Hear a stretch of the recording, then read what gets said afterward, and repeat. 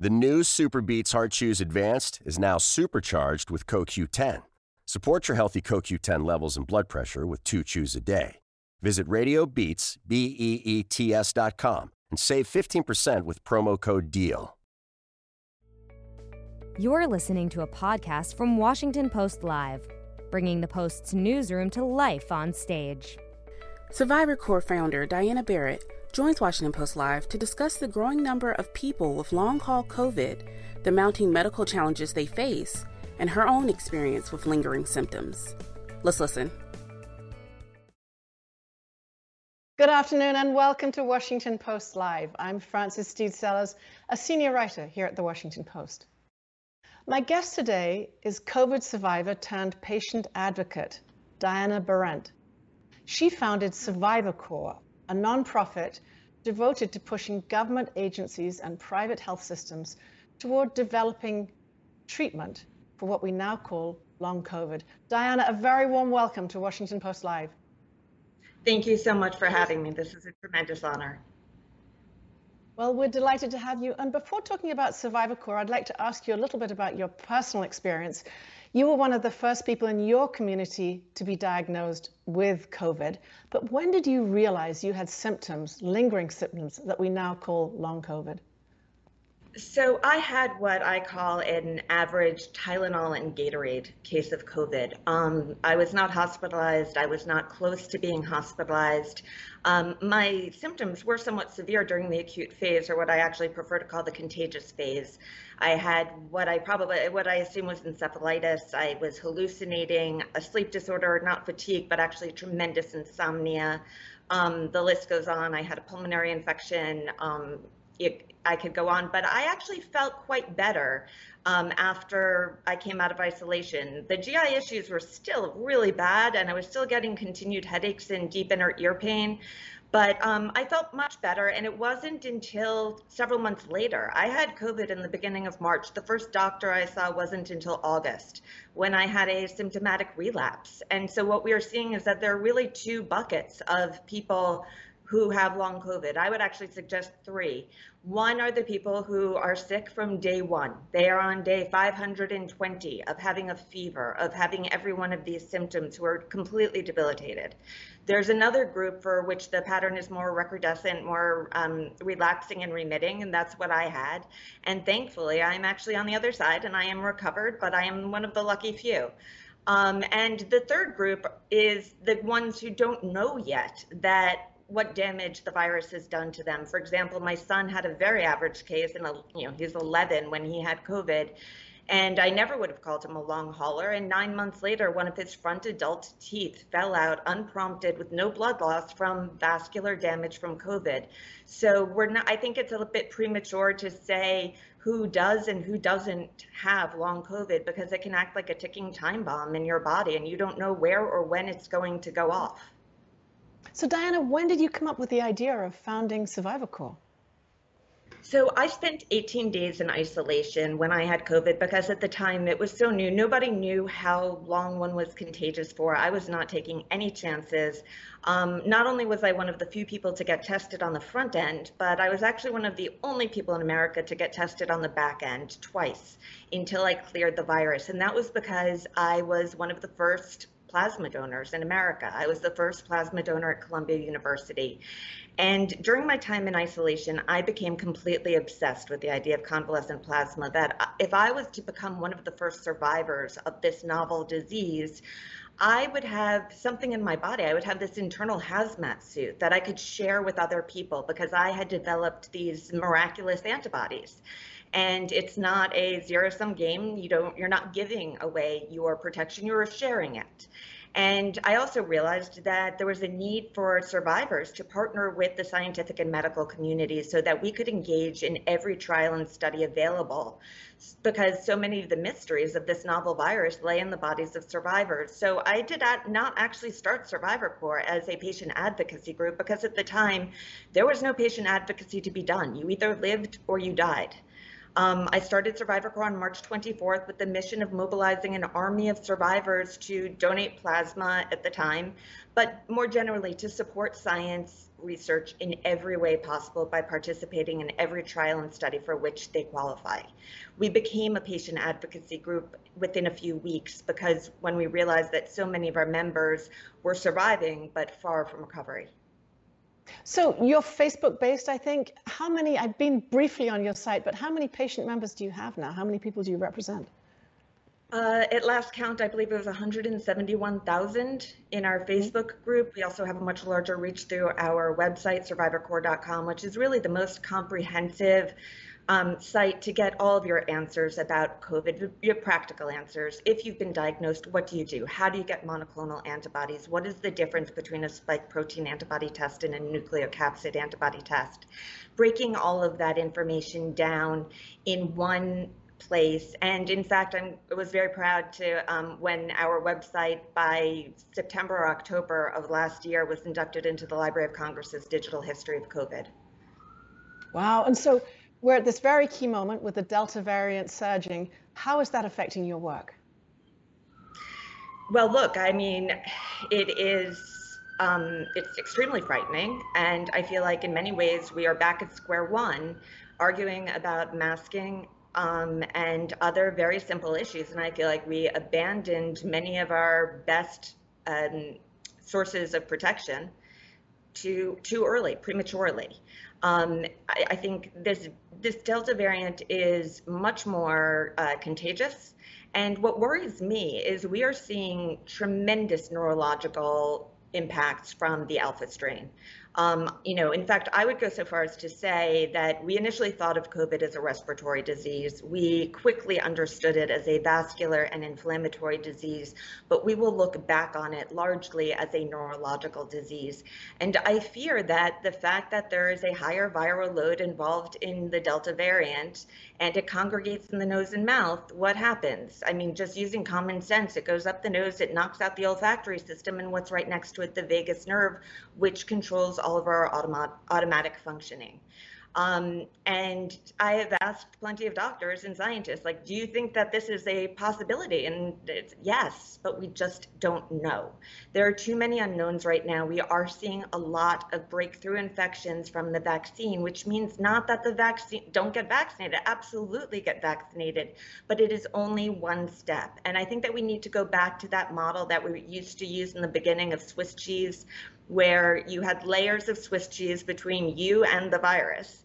And you know that each layer is going to have holes in it. Not one is going to be perfect, but let me tell you, the vaccine is the thickest piece of Swiss cheese with the smallest holes that you can avail yourself of. However, you need to cover up those holes. How do you do it? By still masking, and not just masking, double masking, and avoiding congregate settings. And the other thing is knowing that you, even after you've been vaccinated, you can still be a carrier. And remember, no one under the age of 12 in this country has been vaccinated. And there are plenty of people who would love to be vaccinated, but because they are immunocompromised, they can't. And we need to make sure that we are protecting those individuals as well. And if we can be carriers, then we need to make sure that we are not. And if we need to listen to the CDC's revised guidance, which I'm thrilled that they made, but it wasn't amplified in the right way. So Diana, let me just ask you another question. Where are we with the science, the key science on long hauler treatment now? Well, unfortunately, there's a complete standstill in the research. And that is because the government gave $1.15 billion to the NIH in February for long COVID research. All scientists in America were given 2 weeks to put in their applications. That was in March. Decisions were going to be out by the end of April. We didn't hear anything. By June, they decided to create 2 larger, interim studies. And I sit on those panels, and I can tell you that not a penny has been distributed to a single scientist on long COVID. So we have so many fundamental questions about the biological mechanism behind long COVID. Are we talking about viral persistence? Are we talking about an unregulated immune response or a combination thereof? Are we talking about damage to the endothelial lining and inflammation? All of these are pieces of it, but the research is just not going fast enough because the money hasn't been unleashed. And unfortunately, it's not the NIH's money. They are the custodian of that money, and it is meant to be distributed. Diana, what treatments are in the pipeline? I wish I could tell you. Right now, there aren't any because we first need to understand the mechanism. And so until we can do that, in fact, we started a study with Dr. Iwasaki at Yale a couple of months ago when she had floated a couple of theories on Twitter of what she thought might be responsible for long COVID. And we found that we did a quick poll and found that of 2,000 of our members, 45% were feeling symptomatic relief. Another 14% were feeling worse, I will also add. And we don't know how long that symptomatic relief lasted because it wasn't a longitudinal study. But it was enough of a clue, it was enough of a breadcrumb trail that we were able to bring it to Dr. Iwasaki and start a joint Survivor Corps Yale study within weeks, looking at autoantibody assays before and after the vaccine to try to understand, look, the vaccine is not a cure, but it could be a very good clue to how we develop the road to get to a therapeutic. But unfortunately, we're not close. So maybe you could step back a little bit and just explain to me how Survivor Corps is working with scientists. You're mentioning this joint project with Yale. What's your role as Survivor Corps in that and in helping that move forward? So I'm so glad that you asked that because I would say that the thing that I am most proud of what we have done over the last year and a half is that we have transformed what it means to be a citizen scientist. We are not working on the fringes. We have transformed it into citizen scientist collaboration. This is Citizen Science 2.0, where citizens and science work together on an equal and valued plane. And we are able to, by doing that, not only have patients' voices heard so that we are studying the symptoms that cause the most human suffering rather than the ones that are reported most frequently, but also because we have the ability to expedite the process. So we can fill a cohort overnight. We just started another study with Yale with Dr. Harlan Krumholz looking at the neurological tremors that are torturing people with long COVID and leading to a rash of suicides and suicide ideation, and it is causing people tremendous suffering.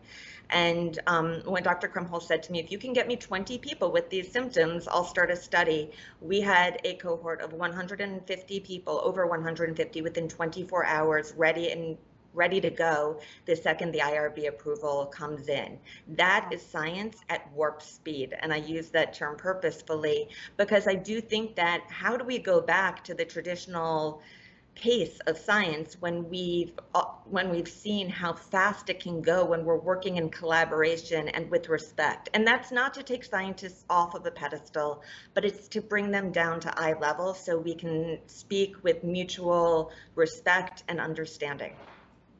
You mentioned earlier on that the CDC guidance had changed. Can you just outline what the changes were? Correct. So we actually did a breakthrough infection study, which I published with Dr. Krumholz a couple of weeks ago. It's on the preprint server. And we took that data to the CDC. And our data, the numbers were a mess because we were drawing from an obviously biased sample pool. But what it showed was answering a binary question is, can breakthrough infections lead to long COVID? The answer is a definitive yes. And we don't know at what rate until the CDC starts counting. So we went to the CDC with 3 demands. 1, that we reinstitute masking indoors. 2, that we recommend that people who have been vaccinated continue to get tested and isolate when they are either exposed or symptomatic. And 3rd, that the CDC mandates reporting of all breakthrough cases and vaccine injuries. And within days, they did make those first 2 changes. We're waiting on the 3rd. So again, wear your mask indoors, double mask indoors, and avoid congregate settings. And if you are symptomatic or you have been exposed despite vaccination, isolate and test. We abandoned the things that got us out of the worst of this mess prematurely. So Diana, this experience has really thrust you into the life of Washington, the agencies, not just CDC, you've mentioned, and NIH and also HHS. Tell us about your experience working with Washington broadly. I have to, so we, as I said, we did not start as a patient advocacy group, and we are not patient-led, which is very unusual for a patient advocacy group. And I will admit, I don't admit this in many settings, but I did have some experience working in the government in the beginning of my career. And understanding how that works was extremely helpful in negotiating how to get these things, our objectives met. So we need an ICD-10 code. There is no billing code right now. And understanding the mechanics of how HHS works and that it falls under CMS, and understanding some of the technocratic aspects of this world has been very helpful in attempting to navigate it.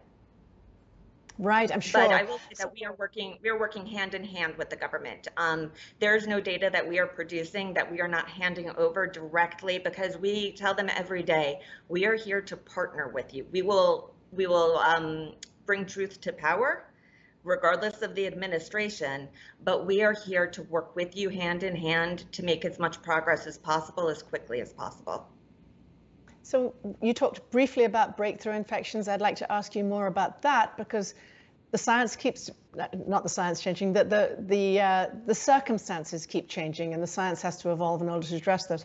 What do we really know about breakthrough infections and the possibility of them leading to long COVID?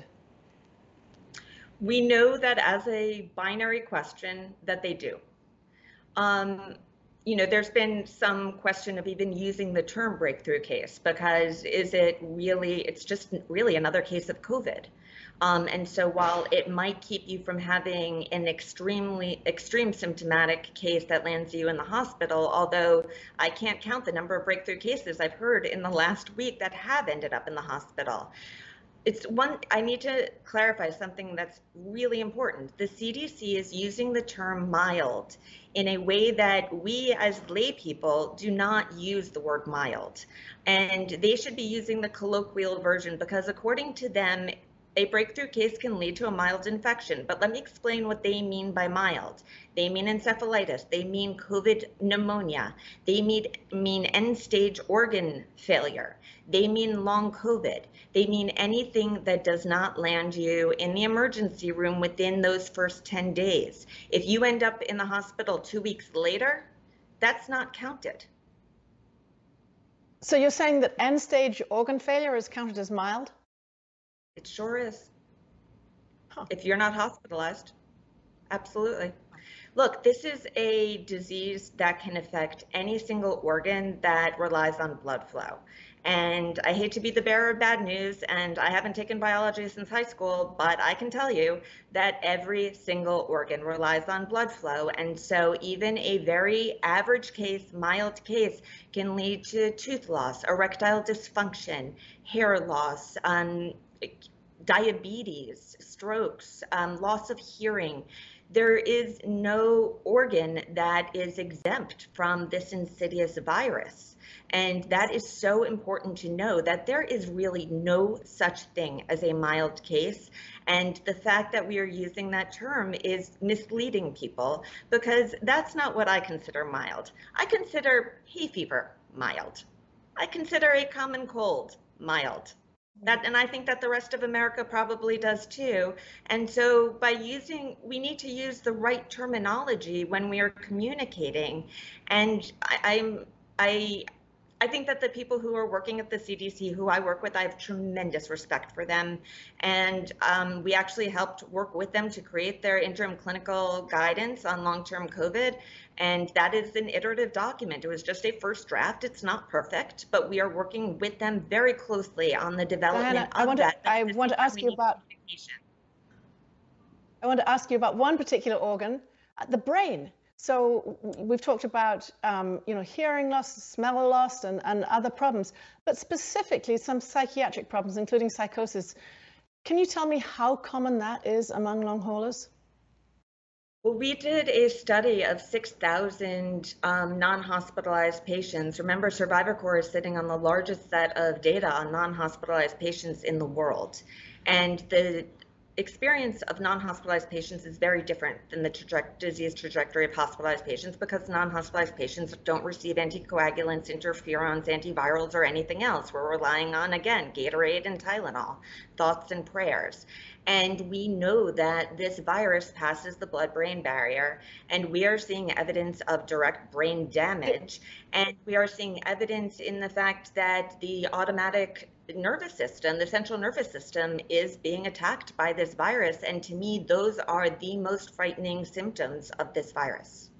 No, I thought there was pretty clear evidence that we don't know yet whether it's crossing the blood-brain barrier. But despite that, No, I want to ask you specifically about psychiatric illness and whether people's neurological and other symptoms are sometimes, as they used to say, dismissed as psychiatric illness, which was a misrepresentation anyway. But maybe you could talk about that.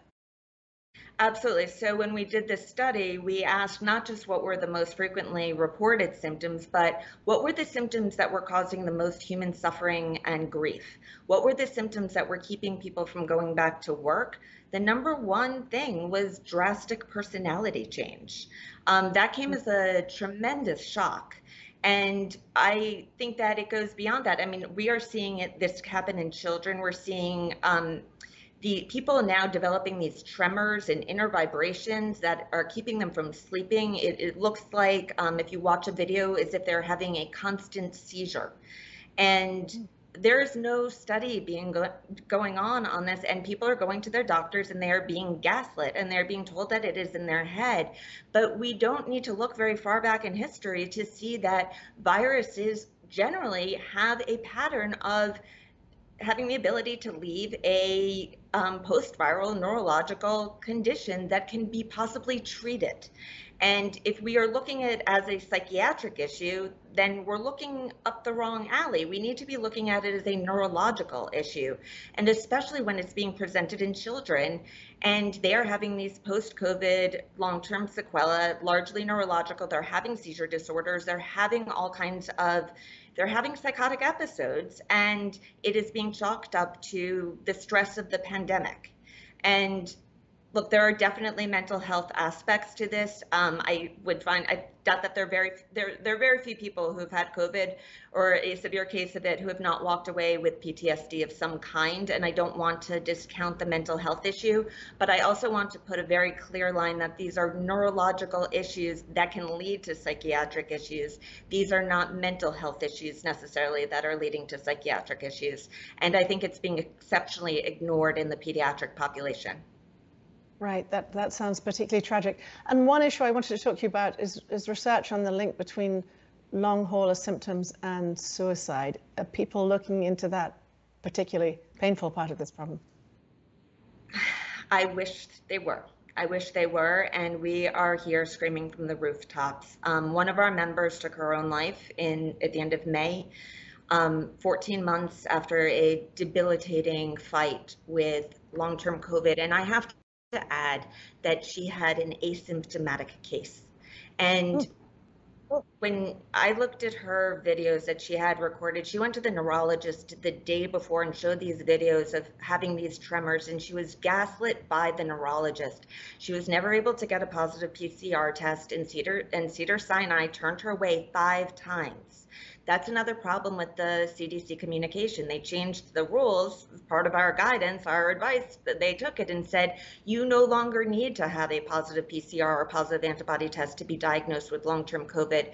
But there's a big difference between giving that as a guidance and having the centers actually employ those rules. And we are somehow stuck in the gulf between policy and real world evidence. Wow. So Diana, I have a couple of questions from the audience that I would like to ask you. The first one's a little bit like what we were talking about earlier, but I specifically want to ask you from Muriel Nope in Georgia, who asks, what is the data on long COVID following mild breakthrough infections with the Delta variant? So the only thing that we can say is that we know that it can happen. At what rate, we will not know until we have surveillance from the CDC, until the CDC starts counting. And this is an example of the fact that we have not learned our lessons from March and April of 2020. Low numbers, low cases, if you're not counting, don't mean low numbers, it means bad science.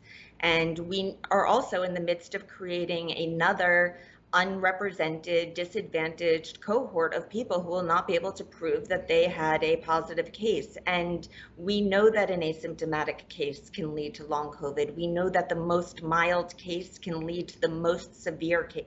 The most mild case of COVID can lead to the most severe case of long COVID. There's no reason to believe that the same is not true for breakthrough cases, but until we start tracking, nobody knows. Wow. And another question, this one comes from Susan Piaz in Florida. And Susan writes, how many long haulers are prescribed steroids, which often help COVID-19 patients? What are the results and side effects?